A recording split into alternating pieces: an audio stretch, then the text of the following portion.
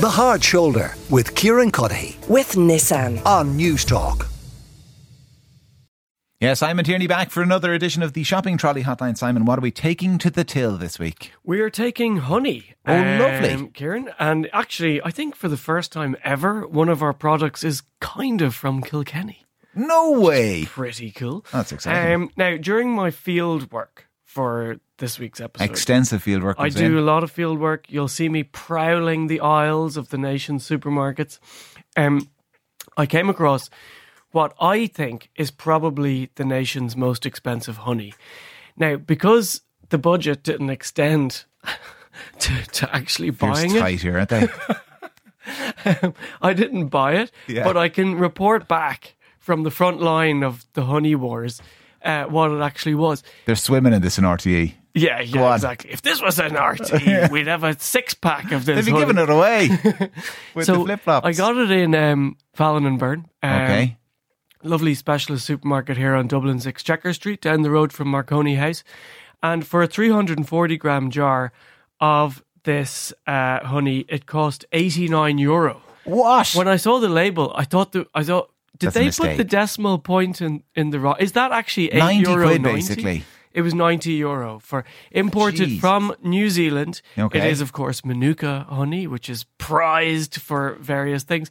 But unreal. Couldn't get over that. So amazing. We don't have that. What do we have? We have 3 honeys. We've got at the cheaper end of the spectrum, we've got Boyne Valley. Okay. Packaged up in Drogheda in County Louth. That is €2.99 for 250 gram. Then we've got Dunn's own brand product, which is a lovely product. It's their limited edition sunflower honey. Oh, lovely. That's coming in at €3. So pretty much the same price as the Boyne Valley, although it's considerably less in volume. That is 175 gram.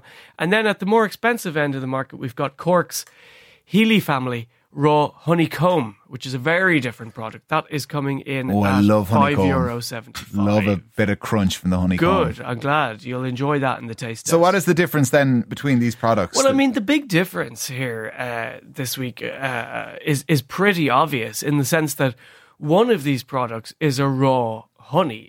They have literally extracted part of a honeycomb from the hive and put it into packaging. So if I just open that up for you there, Kieran, it's a little bit sticky. Sorry about that. That's all right. But I mean, what's remarkable about this product is that the bees have literally made a hexagonal cell structure to store their honey. And when I was looking at it, I was thinking, what is actually going on there? And what they've done is the hexagonal design is actually the least amount of material that can carry the most amount of weight. It's an extraordinary piece of biological intelligence that is happening there. And so a lot of people won't like this because they don't like the crunch, I love the crunch of the honeycomb. So I've given you 3 spoons there so that you don't double dip because you're a devil for the double dipping. And so Kieran's I'm kind of skipping ahead to the taste test here because you're it's just tempting desperate. me. You're like a kid on Christmas morning there with look your at honey. it squeezing out that honey. Yeah. So now the reason why I say a lot of people don't like this is because they get a bit squeamish about eating the cell structure of the honeycomb, but it is 100% edible. There is nothing wrong with eating that. And some people like the crunch on their toast. Baby, if that's wrong, I don't want to be right. Yeah, exactly. Yeah. Now, for me, I feel that I like an uneducated sommelier. I feel like I've brought this honey to you at the wrong temperature. I think this should be eaten much closer to room temperature, and that's been in an air-conditioned office for the last few hours. Because the reason why I say that, Kieran, is because if that's in a slightly warmer environment, the cell structure actually begins to break down. Oh, I see. see. The warmer it is, the less hard that beeswax is going to be. Does that make sense? Yeah. Yeah. Oh, so good though, Simon. So good.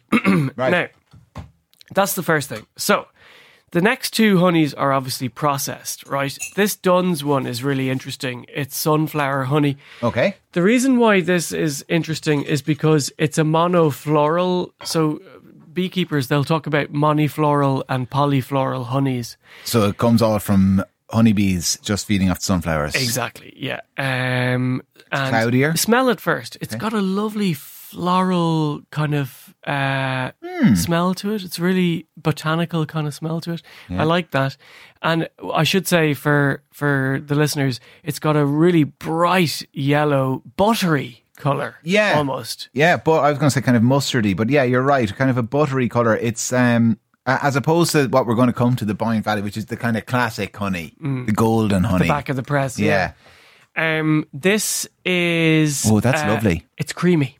Yeah, it's a lovely texture of it, isn't there? Yeah. It's quite sugary. It's very high in glucose. Again, so like a lot of people get worried about this kind of honey. This is what you might describe as a set honey, right? And people get worried when they have this in their press and suddenly it starts to solidify and go hard, right? And the reason why that happens is because sunflower honey is very high in glucose. Honey is essentially suspended sugars, right? It's sugar that's suspended in water. Yeah. Right? That's what honey is. So it's so delicious. Honey is a mixture of glucose, sucrose, and water. Now, sunflower honey is particularly high in glucose. Okay. And glucose crystallizes very, very quickly compared to honeys that have less glucose. Okay. Like this filtered honey, which we'll get to in a moment. Okay. Now, don't worry when your honey starts to solidify. That's natural crystallization process. But in order to stop that happening, because it makes it quite hard to spread on your bread or on your toast, is not to keep it in too cold a room. So don't keep it in a pantry or a utility room. Keep it in the kitchen where it's closer to room temperature. And also, don't keep it in plastic. The next product is in a plastic. The Dunn's one is in a glass jar. Glass is not porous. Eat it quickly with a dessert spoon like I'm doing. But there's no chance of water getting into that. But if honey is in a plastic container, then water can get in and it will solidify quicker and it'll expire quicker too. Kieran is racing into our third product. Boyne Valley honey. The Boyne Valley. This is your classic golden honey. Yeah. A syrup is what comes out. Smell it first, because like it's. Well, your Siri just came my Siri just clicked on and started to ask what a syrup is. This is the honey that we all grew up with. Yeah, lovely and processed. Oh yeah. It's pasteurized. It's homogenized. Everything has been done to that honey. Yeah, I mean, I really like this honey. I also love the fact that it's squeezable, that you can just squirt it onto your toast. Into your porridge. So easily in the morning, onto your porridge. It's great on porridge. I love it on porridge. Honey on porridge, yeah, delicious. And you feel less guilty. Kilkenny? Okay, so... the Boyne Valley honey anyway, is it? None of the... Well, actually, the Boyne Valley might be a bit Irish. Apart from that, none of these are really Irish. The Dunn's product is packaged up in Kilkenny. Oh, right. Right? A tenuous link. A tenuous link. But where does the honey come from? Where does the honey come from? It comes from Romania. Okay. And Romania is one of the leading producers of honey in the European Union. It's a major exporter of honey. It's just really, really good place for honey. The Healy's product is interesting for me, Kieran, because if you look at the branding on the front of it, it does everything to suggest that it's Irish. You know, it talks about 3 generations of beekeepers and all the rest. And Healy's, based down in Ballincollig, County in West Cork, they do produce Irish honeys. They do produce their own honey. But this isn't, because this honey is actually imported from Hungary. Okay. Yeah. So I think we need to be careful about, like, there's a lot of honeys in the aisle in the supermarket, but what might come across as an Irish product might not necessarily be so. All right. Listen, it is absolutely delicious. Which is your favourite? The Healy's. The Healy's Hungarian honey. Yes. You know, the Irish word for honey is mill. Milshawn, that's where we get the words for sweet. Right, yeah. And it's from the story from Greek myth that of the nymph from the forest, Melissa, who was invited to Zeus and Hera's wedding.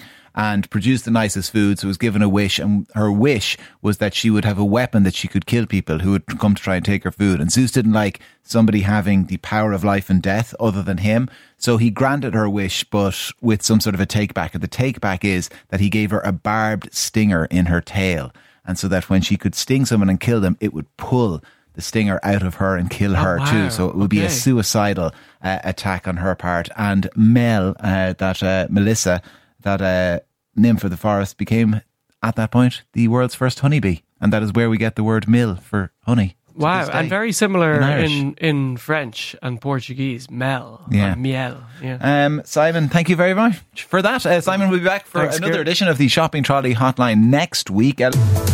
The Hard Shoulder with Kieran Cuddihy. With Nissan. Weekdays from 4 on Newstalk.